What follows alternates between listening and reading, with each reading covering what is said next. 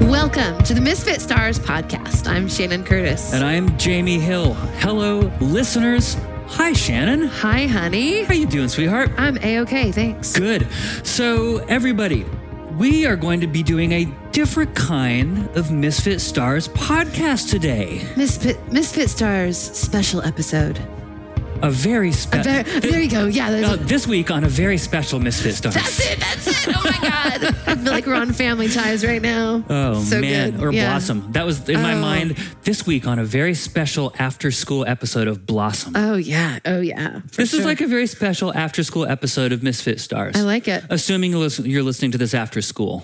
yeah. Totally. Otherwise, it's just the Misfit Stars podcast. Yeah. But definitely. we hope it'll still be special for you. So what's special about it, Jamie? We're going to do a completely different format. We're not going to do all the boilerplate up front. We're not going to do the normal segments. We're not doing announcements. We're not doing how we're feeling. We're not doing the good news machine. We're not doing adventures. We're not doing the second half. None of it. And here's why. So I alluded on last week's podcast to this kind of transformative experience I had a couple of weeks ago. Yeah. Y'all might remember, just to recap quickly, I have had an emotional summer. The world has been in turmoil. Yeah. We've had some stuff happening in our personal lives. Most notably the death by his own hand of our very dear friend Scott, a Misfit Star. My inner life has been turbulent as a result of just everything happening in the world, everything happening in our personal lives, the uncertainty of this time, the stress of all of it. I've really, in an empathic way, taken a lot of that on board. And I had a pretty rough few months, and I was very open about that on this podcast. Yeah.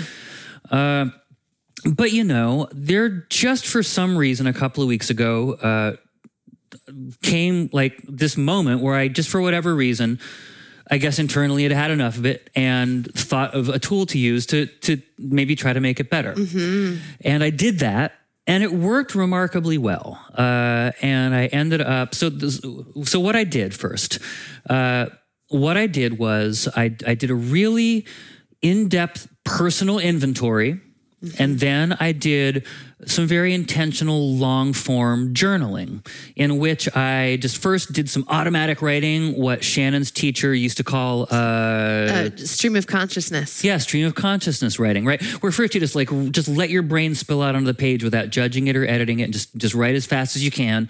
But then I went back and did this iterative process of just like reading and editing, getting to know this piece of work better. And really, because like the first time you do anything creative, be it songwriting, be it, for my work, maybe mixing a song for somebody or writing something, there is for sure a first burst of it, I think, for most people, that is just kind of aspirational or in the direction of where you want to go, but it's not going to end up being something you keep. Uh-huh. It's a drafting process, right? Like the first thing that comes out of your mouth rarely, in a longer form kind of thing anyway, is the form that it's going to end up being in. There's an editing process. That's true for songwriting. It's true for mixing. It's true for writing. And, what I was interested in this process was using the editing process to get at the truth of what was going on inside me. Because maybe when you're doing your initial sort of stream of consciousness writing, you might be writing stuff that comes to your mind, but it might not be actually the center of the truth of what's actually going on. Or I could be misdiagnosing the problem or misrepresenting how I feel about it or like eliding causality from one thing to another, and just like lines can be blurry when for me, when I'm writing stuff like this sometimes. Like I'll just get it out on paper, but then I'll read it back and I'll be like, well, that's not exactly true. Yeah. I see where I was going with that, but I didn't mean to say this, I meant to say this. Yeah. And honestly, that sounds pretentious. I think I was just feeling some self-pity. I'm going to delete that. Yeah. Stuff like that. You know what I mean? Like really refining it and getting to the point where I can read through it and believe in every single word as a representation of what I am. And I always write it to just like to somebody, to an imagined reader, Yeah, okay. Just because that helps me. Yeah. Because I feel like if I phrase it as though like I am talking to someone, then it'll kind of maybe stand up better. Because if I phrase it like an explanation and I read it back and it reads like a true explanation, it resonates within me, as to how I'm feeling, then I believe it's true. Yeah, I get know? that. Hey, I have a question for you. Yeah. You said at the beginning of this whole thing that you did an intentional self-inventory.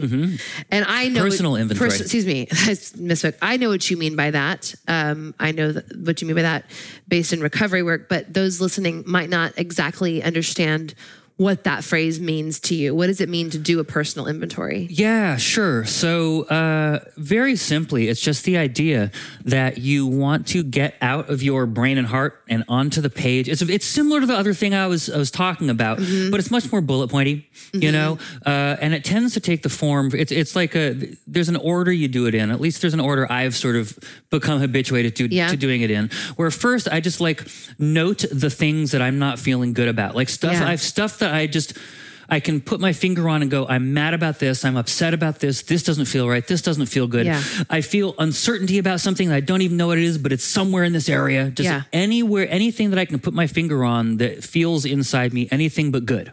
Got it. You know? Like you want things to feel good, and anything that's not feeling good, it's like sometimes it's really possible for any human, not just me, I think, just to let stuff go and you just kind of push it to the back and it just like lingers in some dusty corner of your mind, but it kind of festers in there. Yeah. Kind of like a splinter under your skin that you didn't quite get out and just gets infected. And all of a sudden it's like, why am I hurting? Why am I inflamed? It's like, I never got that thing fully out. And all of a sudden you need a tetanus shot. And all of a sudden you need a tetanus shot in this metaphor. Yeah. And so, you know, it's exhuming all that stuff. It's getting all that stuff out of the corners of your mind. It's really actively looking for it. Yeah. And that's what another term that they use for it is spiritual house cleaning. Yeah. And it's exactly for that reason. Kind of in the same way that you might do a spring cleaning once a year. Yeah. And you might really move all the furniture and get into all the corners that you don't get into on every normal cleaning. Yeah. And oh my gosh, there's a huge dust kitty back there. And maybe that's why I've been sneezing. And you also know? $20. Yeah. Under the couch. Yeah. Wow. And yeah, no, I know what you mean. And you know, so it's that idea of really intentionally going and looking for the stuff inside of you that is just maybe you've tucked it away and it just has never been working quite right, or you're not feeling good about it and you haven't resolved it. Yeah. All that unresolved stuff, and getting it onto paper so that you can then really look at it and figure out what my part is in it. Like if there's anything, first of all, just look at the situation, just from the serenity prayer, perspective, really is this something that I can control or not? Yeah. And if it is something I can't control, then that's great because I don't need to worry about it anymore. I may not feel good about it, but also I have released myself of the need to try to control it because it's not something I can control. Right. And so I can let go, you know? Yeah. But if it is something that's within my power to control, i.e. something within or to do with me personally, you know, then it's really great to have it there because I can be like, okay, here's this thing that's bothering me and it does appear to be within my control. So what can I do about it? Right. All of a sudden you have made some definition around your agency and how you're feeling. Yeah. And so that stuff, that was kind of the first part of the process, was just that sort of making that list, you know? And once I had that list and figured out what on it was mine to address, then I could, then that sort of led naturally into that subsequent long form journaling where it's like, okay, here's all the stuff that's on my mind. Let's just start writing about this and see what comes out of me when I do that, you know? And a bunch of stuff came out of me when I did it, because inevitably when I do that, I'll just write and I'll start realizing there are connections between things and I'll start explicating and exploring those connections. Yeah. I wrote probably 2,000 words, you know? And then I edited and refined and really got to the truth of what I was feeling about all those things and what the connections were for me. Yeah. And I did that until I didn't feel that there was anything more to dig up or to deal with or to process. And then I was done. And that was a nifty thing because then it wasn't inside me anymore. Right. It was outside of me. Yeah. So before you did this, can you take yourself in a time machine back a couple weeks and describe generally how you were feeling? Like just not specifically in the bullet points that you mentioned, but just generally what your experience of living was like before you did this? It was unstable. Okay. Is I guess how I would characterize it in a single word. It was turbulent. I've used that word to describe it before, and I think it's accurate, you know. But it was almost more chaotic than turbulent because turbulence implies that there's agitation, but it's kind of constant. Yeah. But chaotic maybe would be a better way to describe it, because like I would be feeling really angsty and unsettled and itchy in my own skin, and then I would not. And then I would again, but like not on any schedule or with any like periodicity that I could identify. Right. It was just kind of like Not really any cause and effect. no, not at all. Yeah. Not at all. Like something good would happen and I would feel agitated. And something bad would happen. I would feel calm and happy. And like everything was out of sync and just didn't really make much sense. And I felt kind of disconnected a little bit from the world around me as a result. Like that causality between the external world and my internal world felt very disrupted. And so it made me feel out of sync with the world around me in that way. It was hard, you know. I felt anxious for sure a good bit of the time. I definitely had some periods of low-grade depression where I just felt, and I think that was just resultant from me not feeling like I could shake this turbulence inside of me, you know? And because that's just kind of a lightly depressing feeling. So I felt lightly depressed. Yeah. And it wasn't major depression and it wasn't persistent, you know? It was intermittent and it was low grade, but it was definitely bad. Yeah. You know? Yeah. And then on the flip side, on the other side of this exercise that you did, can you describe how you felt immediately after and maybe also like the day or days after? Yeah. So immediately after, I felt immediate relief. Did you? Oh yeah, absolutely. Absolutely. Like as I was doing it, I felt myself becoming unburdened. Wow. It's almost as though every word that I wrote down and got out of me weighed like 1/10 of an ounce. And by the end of the exercise, I had like 70 pounds off my shoulders. Wow. I felt so much later, like I felt taller, you know? And then I also felt proud. Because I had actually used my tools successfully. Yeah. Because I mean, that's, you know, I wish I had really thought to do this kind of intentional tool using before. But, you know, sometimes you're just not ready. Yeah. Sometimes you just got to wait for things to happen on their own schedule. This is definitely one of those for me, you know, but I was proud that I did use my tools in a really good way. That was great. Yeah. And subsequently, since then, I have just felt lighthearted, I guess would be a good way to put it. You know, I've had just normal momentary ups and downs because I am a human living life, and sometimes something will happen that annoys me or that is sad or that makes me worry. You know, it is objectively continuing to be a worrying time. That's not that is unchanged. Right. What has changed is my feeling of being bound by it and attached to it.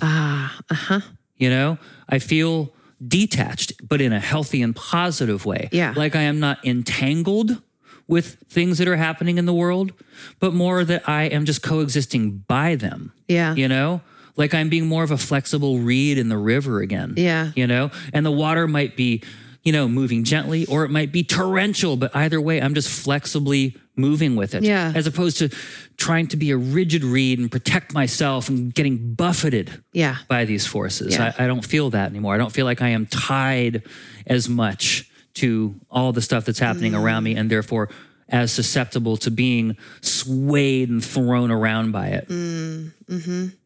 I like that. And I've noticed that just from my outside perspective, observing you as I live with you in this house.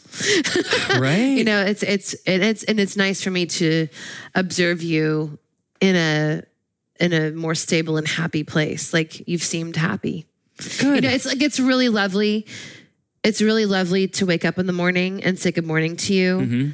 And for you to have like a smile on your face and that you're like glad it's morning. Because there was a period of time in there where I would say good morning to you and you know, it was a coin toss how you might be feeling about the day. I was waking up worried a lot of days. I know, but I'm saying this is not about my experience. It's about it's about how I am glad for you that this has been your experience since taking hold of your tools and working them like you did. Well, thanks. So you offered to just read the result of your personal inventory and journaling.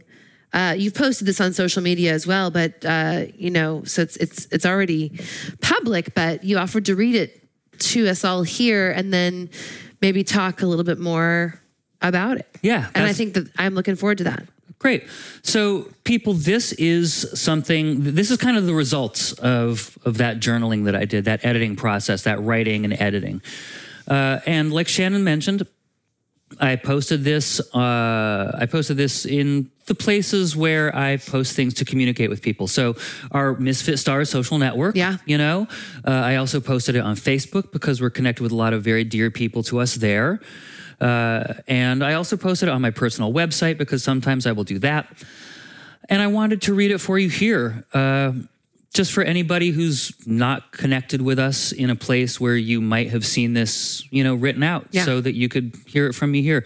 And the reason I do this is because, and the reason I share it generally and the reason I'm reading it here today is because it's sobriety based. Inevitably for me in my life, a lot of stuff for me comes back to the idea of sobriety.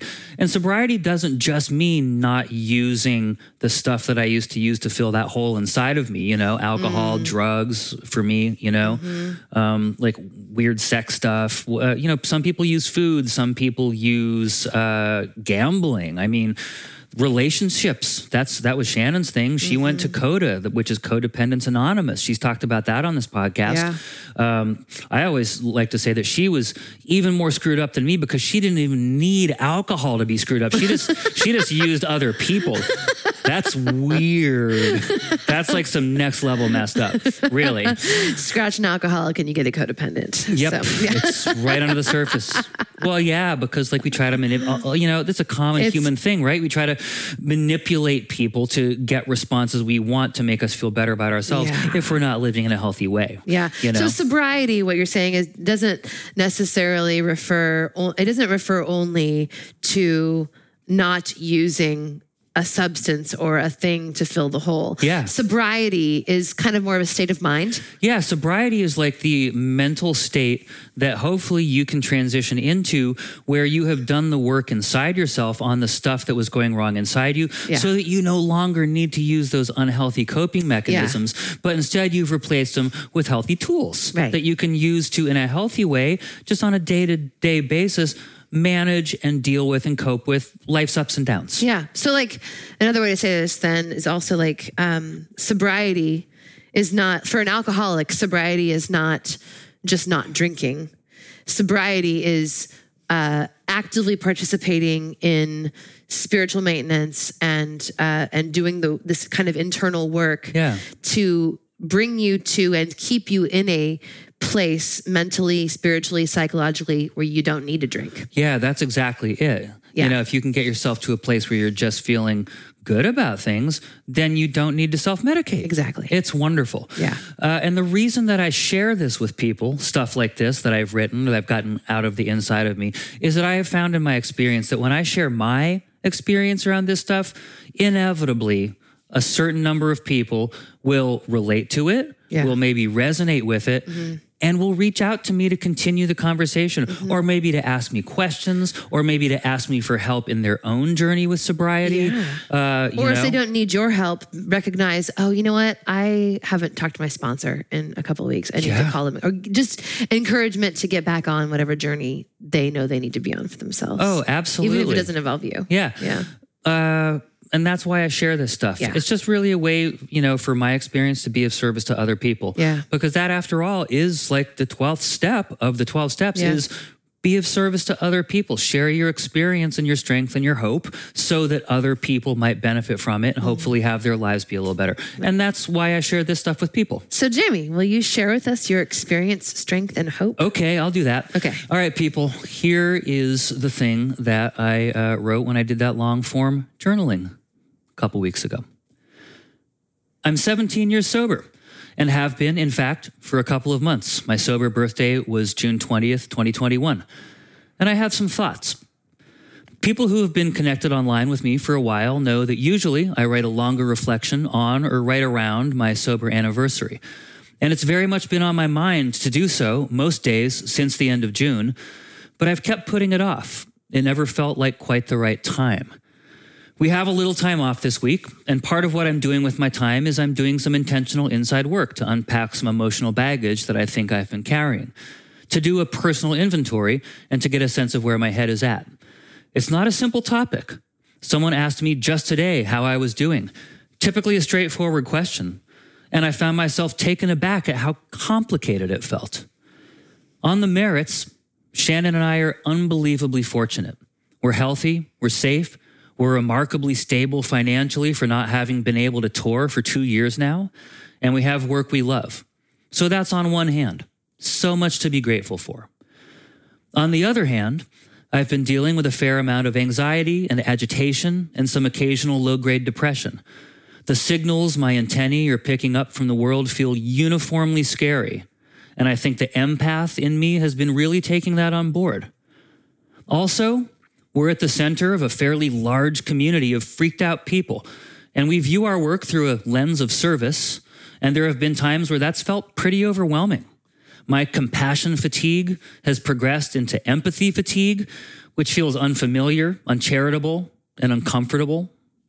Contemplating another winter indoors with no friends, doing our lonely part to help keep ICU beds available, even as a sizable portion of the population has apparently decided the pandemic is over, feels both bleak and infuriating. I haven't seen my family in a year and a half, and I miss them terribly. Also, I love hanging out with Shannon, and we love our little house, and we're most likely going to be okay in terms of our ongoing stability and ability to remain here. So I know objectively and with a reasonable degree of confidence that, in terms of basics, we should hopefully be fine, knock on wood. And indeed, I think that's my essential tension in this time, an existential feeling standoff between abstract feelings and empirical objectivity. Or to frame it a different way, I can't always intellectualize what at times comes down to pure, raw emotion and instinct. I am by nature optimistic. I'm also, like many of you, often completely overwhelmed and pretty far past the end of my rope. Which feeling wins out is seemingly random, not necessarily correlated to any specific triggers, and can change on a dime. My inner life feels turbulent a lot of the time lately. The primary reason for it not having felt ever quite like the right time to make a sobriety post over these last couple months is that, in a lot of ways, writing these posts feels like a me exercise. I can generally connect through a sobriety post with other people who might be experiencing sobriety-related issues, and that's wonderful, and it's why I do it. But regardless, it always feels like an at least partially inward-looking exercise. And in this time, I'm finding that I'm not interested in me. I'm much more interested in us. What do I mean by us? In the way I'm thinking about it, I mean the interwoven fabric of humanity. Me and all of you. Community, perhaps, or society. People in relationship with one another, both friends and strangers, both individually and in the aggregate. And looking through that lens, thinking about what us feels like, things feel fraught, tense, insular. That social fabric feels threadbare and frayed, like it might run or tear at any slight provocation. Social media is feeling assaultive, performative, and manicured, more so even than usual. I feel distrustful of people in this time who are like, I'm doing great. And I see a whole lot of people in my stories trying to prove that to me, or perhaps, more likely, to themselves. And it all just feels like a mirage. I can see it, but when I try to grasp it, I find my hands empty. We've been experiencing friends dying from diseases of despair. A dear friend ended his life a couple months ago, violently. Another friend drank himself to death last month. His heart gave out on him at the ER. People are giving up here and there. It's hard to take. It makes me wonder what else is coming. And through all of this, I've remained sober for another year. It feels improbable. Has my sobriety been perfect over this last year? No, it has not. Frankly, it's often felt far from it. I'm not always remembering all of my tools, and the ones I do happen to pick up, I'm sometimes using poorly.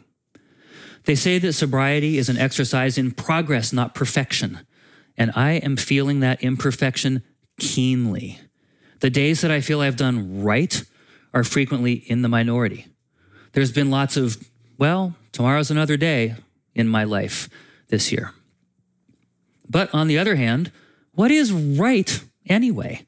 I wish I felt more peaceful and less generally stressed out. Sure. It would be wonderful to feel more lighthearted. But also, a whole lot of things are really messed up in the world at the moment. And feeling freaked out seems like a very sensible, reasonable, accurate response. I might not be feeling great a lot of the time, but at least I'm acknowledging and honoring my feelings and giving myself a lot of grace.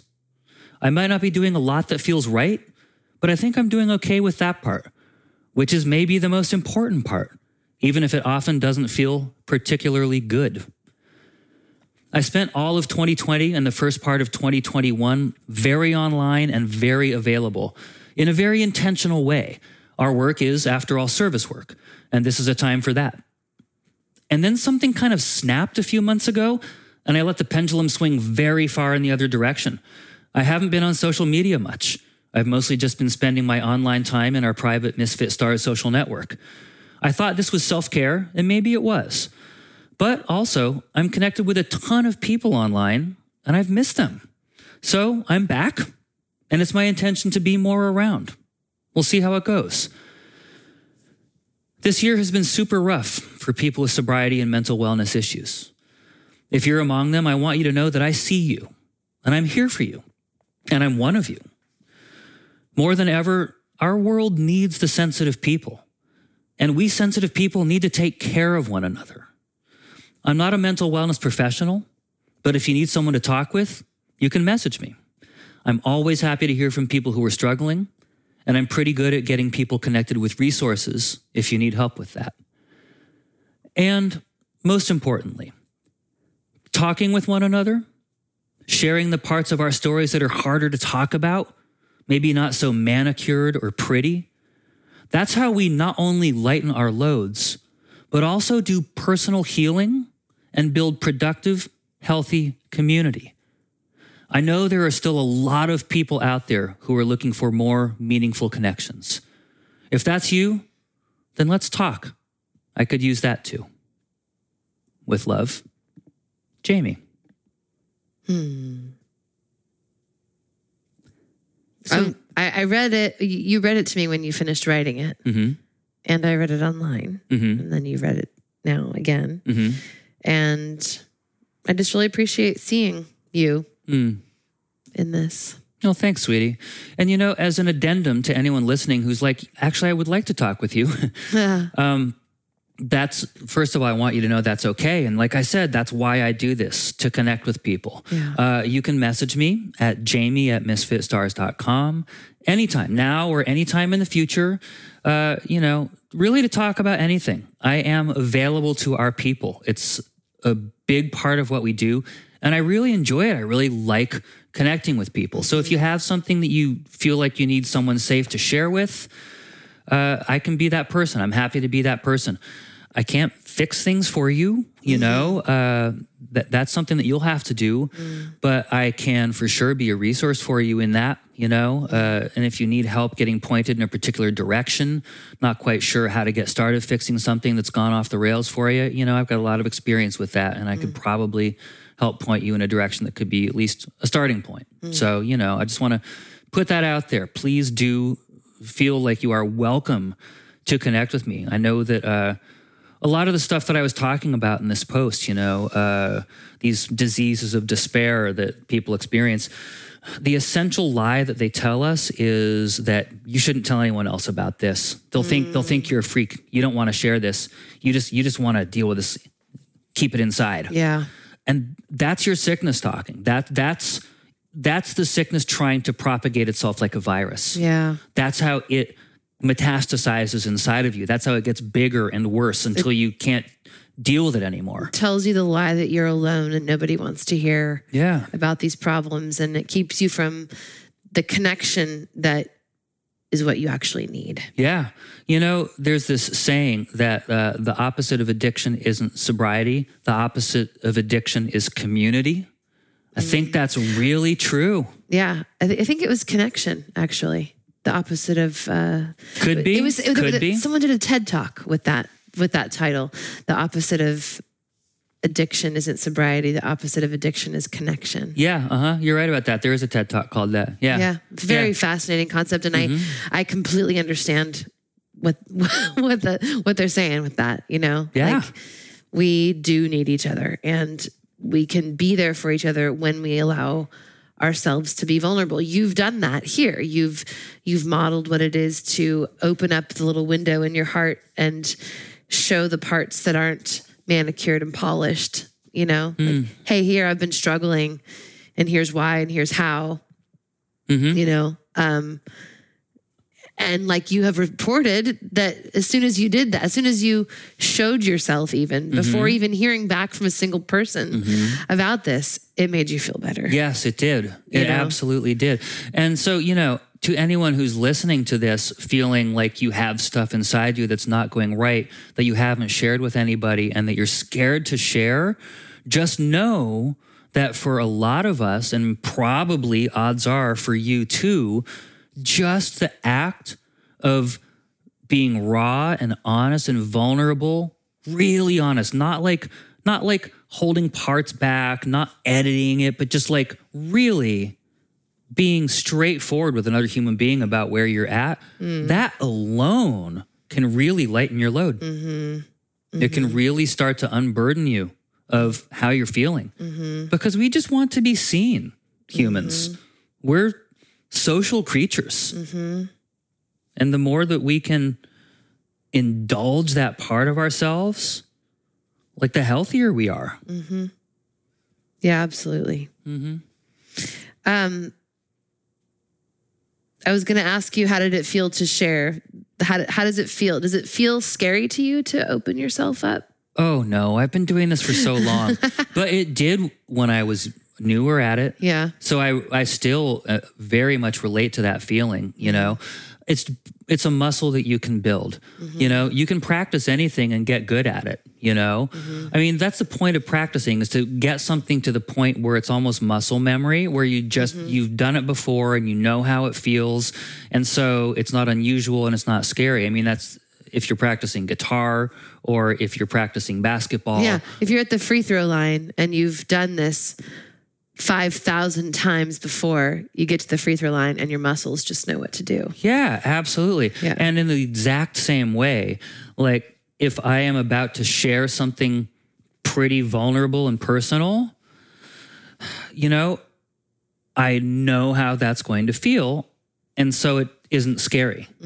But I remember like the first many times that I had to do something like that, it did feel scary, So I respect that. Yeah, for sure. What, it's a kind of a two-part or two-sided question. When you realized, oh, I can do something about the way I'm feeling here, and I'm going to whip out these tools and do this personal inventory, what was it that reminded you that you could actually do something about it? Or how did you get to the point of realizing that you could do something about this? And in the future, what will be the signs telling you it's time for me to do this again? Man, great question. And I wish it were that simple. I wish that there were like an aha moment that I had. Yeah. Or that it was like a specific trigger where it's like, oh, if I just remember this thing next time, then I can do this sooner or quicker. Yeah. Sadly, that wasn't my experience. It was really just kind of a bolt from the clear blue where all of a sudden I was like, oh, I got to do some writing now. Okay. That's really all it was. Yeah. I really wish that I had a much better answer for you, because I would love to pass on some wisdom to people who are listening for like how to know that and like how to know when to use your introspection tools. I mean, really, probably just the right answer would be to use your introspection tools just more. Interesting. I was going to ask about that. Like, I was going to ask another question, which is that, you found such relief in this exercise. Do you think that you would benefit from just putting yourself on a schedule even, or doing it in a more routine kind of way so that it was there for you when you needed it, even if you hadn't realized yet that you needed it? Does that make sense? Yeah, it does. And, actually, I guess probably the trigger is feeling bad. To answer your first question, in context of your second question, that probably should have been my thing. Like the feeling bad for 3 months, that probably should have, because, it wasn't constantly feeling bad. Yeah. It wasn't like a fog of depression. There were good days and bad days, good moments and bad moments. Yeah. But you know, and it's hard too to judge that because sometimes that's just a normal part of the human Of course. experience. Yeah. But probably after, you know, who knows how long, you know, 7 weeks, 10 weeks, 12, I don't know. At some point, probably, hopefully in the future, if I'm like, you know what? I've been feeling pretty chaotic and turbulent for like the better part of 2 months. Maybe hopefully by then I will have thought to do some journaling, you know, or some inventorying. Yeah. I mean, I wonder if for some people it would be beneficial to just schedule time with themselves for this kind of activity though too. You know, like I've been, you know, doing an intentional gratitude practice for the last couple of months. Me now. too. And you too. Yeah. I mean, mine's for much longer. That's right. You've been doing it for longer with a group that you've been involved in, doing it together. But you know, like a lot of days don't feel like doing my gratitude list. But you know? that's the days when you need it. But that's exactly it. Because it refocuses you. That's what I'm saying. Like, I'm wondering if this kind of like writing activity, or maybe for somebody else, it's meditation, or it's, you know, taking a solo walk and intentionally thinking about this kind of stuff, or whatever it is, you know, that sort of like keeps the machine oiled, you know, as opposed to getting to a place where the machine is breaking down and then realizing you need to take it in for repair. Yeah. You know what I mean? Mm-hmm. And that's a really, really good point. And, you know, interestingly, I'm not suggesting for you that you should do that because it's really not my business at all. But I'm just wondering if for some people that would, you know, that would be an interesting approach. And, you know, I was going to say that, you know, interestingly, like I do a more 10th step flavored inventory frequently, like most days, you know? Yeah. For those of people who don't know 10th step flavor inventory, can you fill that in a little bit? Yeah, sure. So, you know, again, you know, I got sober in a 12-step program, and all the 12 steps is just a method for, you know, just digging inside and doing that personal house cleaning and, you know, getting down on paper how you're feeling and what your part in it is and figuring out what you can do to purge yourself of any negative feelings or attachments that you're feeling around those situations, you know, and then you move forward unencumbered. But the 10th, 11th, and 12th steps are basically just a little cycle that you can kind of do. If you were to look at the steps like a flow chart, like where it has like a little thing written in a square, then an arrow that points to the next square. Yeah. Steps like 1 through 10 just would be like on top of each other with a little arrow pointing from like 1 to 2, 2 to 3, all the way down to 10. Yep. But then 10 into 11, 11 into 12, and then 12 would have one of those little arrows that goes back up and points back at 10. Yes. And then you can just do those in a loop. Yeah. And those are what's known as the maintenance steps because you just kind of keep doing those. Yeah. And, you know, step 11 is, you know, it's inner mindfulness. They contextualize it as prayer and meditation. Those words can feel fraught to people, like people who have negative experiences with religion might not like the idea of the word prayer, you know, and you know, meditation is a more universally accepted concept, you know, but, you know, it's that idea of, you know, prayer is where you ask the question and meditation is where you listen for the answer. That idea of just like mindfulness and just like calming your mind and waiting for the right thoughts to come in, you know, however you want to phrase it.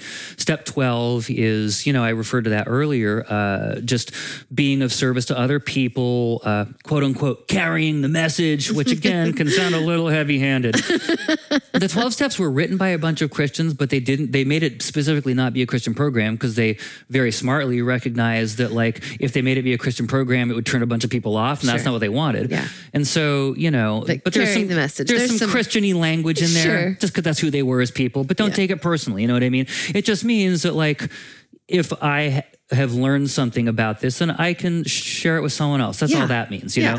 So that's 11 and 12. 10 is the personal inventory, but it's like a more daily, like a quick cleanse, you know? It's like taking the car through the automated car wash once a week, but then once a year you go to get detailed, and that's more like the 4th step. And that's more like the deep personal inventory that I did here. That was going in to get the car detailed. You know, but this is just the like going through the automatic car wash, you know, the little $6 quick cleanse. And well, all you do really is just you can do it mentally. If you've had a rough day, it can be helpful to just like type it into a text document and then delete it. But the basic idea is you just reflect upon the day that you've had or are having, and you know, just try to be mindful of whether there's anything that you're feeling negatively about. And if there is, just try to identify what it is. Yeah. And then, like, if it's something you can or can't control, if it's something you can't control, then really intentionally just let go of it because you can't control it. So why bother thinking about it? You know, that's the universe's to deal with. And if it is something that's more like on your side of the street, then just figuring out what to do about it. Yeah. Maybe sometimes it's like, oh, you know what? The reason I feel upset about this is because I was a dick and I need to apologize to Shannon because I should not have snapped at her, you know? And that kind of thing can happen in life. You know what I mean? Like you're feeling angsty about something and you snap at somebody you love and then like you're mad and the energy's weird. And like 3 hours later, you're like, why is the energy weird? Oh, it's because I snapped at Shannon and I need to apologize. And then like I make a heartfelt apology and Shannon's like, thank you, sweetie. That means a lot. And then everything's better and I feel good. Yeah. And she feels good too. We both feel better. Yeah. Or sometimes it's just like something I need to think about more or like make peace with. Yeah. Or, you know, it could just be internal work like that. But if you don't identify it, it can just be some weird unnamed monster under the bed type of feeling. But as soon as you name it, it's no longer a monster under the bed. It's like a monster in front of you. And like usually those aren't as scary. They're like, oh, you're just like a little monster and I can deal with you. Yeah. So the 10th step flavor you are doing on a regular basis. Yeah, that's the point of Anyway. it. It's a tool that you bring out most days. And I do. That's just 10, 11, 12 are just like part of my wallpaper at this point. It's just how I live my life. But this intentional exercise that you did a couple weeks ago, it was just a more in-depth, longer version of that, essentially. It's the yearly deep cleaning. It's the spring cleaning. Got it. It's like the Yep. emotional spring cleaning. Yeah. It's that taking your car to get detailed once a year Yeah. thing, you know? And sometimes you just forget or just overlook it, or you kind of know, but you just kind of like, I'm just going to deal with a dirty car. I can't deal with that right now. And then like 2 months later, it's like, oh, you know what? The car's dirty. I really need to do this. Yeah. And you should have done it 2 months ago and you kind of realize it then. That's what this was for me. I've been kind of like driving around in a dirty car. Yeah. Yeah. When I was asking that question, or a little bit ago, we were talking, I'm like, I mentioned to sort of as an aside, it's none of my business how you do this, you know? And I kind of wanted to like circle back to that because like, here we are a married couple. We are totally invested in each other's lives. 100%. We are married to each other. We are business partners. We are creative partners. We are partners in every sense of the word. And in terms of our recovery and sobriety, none of that is my business when it comes to yours. True. And none of my sobriety is your business. Even though we do live with the effects of each other's sobriety or not so sobriety, not so sober sobriety. So true. You know, but like, you know, if I just want to express gratitude for the fact that you are my partner and that you are a person who takes your own sobriety seriously and takes good care of it, because it's not anything that I could help you with. You know, it is your work. But I'm really grateful. I mean, I'm first of all happy for you that you have these tools to deal with the times when you're feeling like you've got a dirty car. Yeah. You know, or you're driving around in a dirty car. But also, I'm really grateful that I'm in a marriage where that's characterized by two people who are doing that work for and on themselves. Oh yeah, same. You know, I can't imagine it any other way. Well, I mean, it's funny. I can because I have lived in relationships like that. Yeah. You know, I've had 3 significant relationships in my life. You are the third. The first one was with my college girlfriend, Sarah.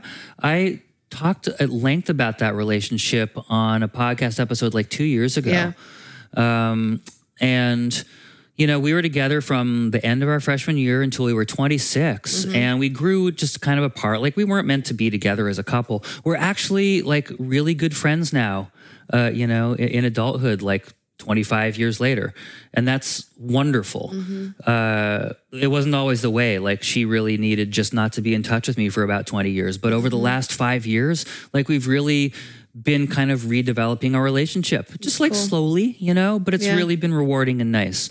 But you know, at that time in our lives, like we were just in our like early 20s, like neither of us was really that evolved in that way yet. Like I have met some people who like maybe got sober early or just are like enlightened beings, you know, and like understand this stuff in their early 20s, but I was not one of them and neither was she. Yeah. And like, we just like just stuff would happen. We just let it fester. Like every little bit of wreckage of every conversation we ever had was littered inside of us somewhere, you know? Yeah. And eventually we couldn't take it anymore. Yeah. And that worked out fine because we weren't supposed to be together, I don't think. But you know, that's how that went. My second relationship with Jane, my amazing ex Jane, whom I've also spoken about on here, that straddled sobriety for both of us. So we started, it was like a little over 3-year relationship. The first 2 years, very, very not sober, like shepherding one another to the edge of and over the cliff in terms of our addictions, you know? But then like she got sober and she tricked me into getting sober 2 weeks later. And then we were a couple together for a year in sobriety. Yeah. Which is really interesting because like in actually using our tools and like learning what the tools were and learning how to use them, like we realized in a really kind of conscious way that who we were and what we were looking for at that time in our lives as people just wasn't compatible for one another. Yeah. But we were able to do it in a really like friendly and mutually supportive way, you know? And that was a real revelation for me, this idea that like things don't have to be all dramatic and negative even if they don't work out, that like if you use these kind of sobriety tools, quote unquote, properly, then like you can work through difficult situations and arrive at the other end of them resolved in an amicable way. That was an epiphany. I had no idea. I just thought that if something didn't work out, it had to be like drama and throwing dishes. Blown up with dynamite and walk away. Yeah, absolutely. Yeah. So I'm glad for this partnership and I'm glad for you that you put yourself through this rigor a few weeks ago. I'm proud of you for doing that, and I'm happy for you and also happy for us. Same. It worked out great for everybody involved, particularly people inside this house, i.e. you. Yeah, but you know, it's a tricky boundary because I think that, you know, I think that I lived a lot of my life with the understanding that people in a partnership like this should be all up in each other's business with this stuff, and really, like I have the understanding that like the stuff that you had to deal with was your stuff to deal with. It wasn't my job to point it out to you. It wasn't my job to like tell you how to deal with it or to tell you what you should do. Or here, you use this tool or use this tool. You know, like it's not my business, and it's actually not good for me to like get all up in your business like that. You know, and it's a strange thing. Like it's strange for me to have that realization now. Like and like, to be clear, people, that's not because like she would be crossing a boundary toward me. Like maybe she would a little bit, but like in a couple, sometimes that's okay. It's because of her sobriety. Right. And like, because her thing is coda, like we were talking about earlier, and it would be codependent of her to try to get me to do something in my life. So for her, that's actually a much brighter line. Like if I were partnered with a different sober person, like I know sober couples where like the husband will be to the wife like, you need to do an inventory. and the partner will be like, you're right. Thank you. You know what I mean? Yeah. And like, that's just part of the dynamic. But because Shannon's a coda kid, like that wouldn't be healthy for her to do, which is funny, you know? Yeah. What would be healthy for someone else isn't healthy for her. We're just all built differently. That's true. Yeah. Anyway, well, thank you for sharing. Is there anything else that you want to share with regard to any of this stuff, or? I think we've been pretty exhaustive. Okay. I just would like to reiterate, if anyone is listening and wants to talk about something with me about this sort of stuff, please just do feel free to message me, jamie@misfitstars.com. And I will receive your message in a loving way, and I'll help however I can. Awesome. Y'all, thank you so much for listening. So do you want to know why I say at the end of every podcast, take care of yourselves and be good to each other? I would love to know why. It's all wrapped up in what we were just talking about in terms of like handling our own stuff and not getting too wrapped up in the business of other people's stuff. When I say take good care of yourselves, like it's your job, listener, to take care of you. Like it's really not your job to take care of anyone else. True. I mean, unless you're like a baby. Yeah, if you have a baby, you should totally take care of that baby. Yeah. But you know what I mean? Like in terms of like spiritual condition and personal maintenance and all that kind of stuff, like that's your job to do for you and not for anyone else. And so I encourage you to take good care of yourself But in terms of your relationship with others, my encouragement for you to be good to each other is just that, in your actions toward one another, to be good. You know, do your part to inject goodness into other people's lives, but take care of yourself. I love that. And do you know why at the end of each podcast I say, I love you all? Why? Because I love them. That's good. Yeah. All right. Well, y'all, take good care of yourselves. Be good to each other. Yeah. We love you all. See you next week. See ya. Bye.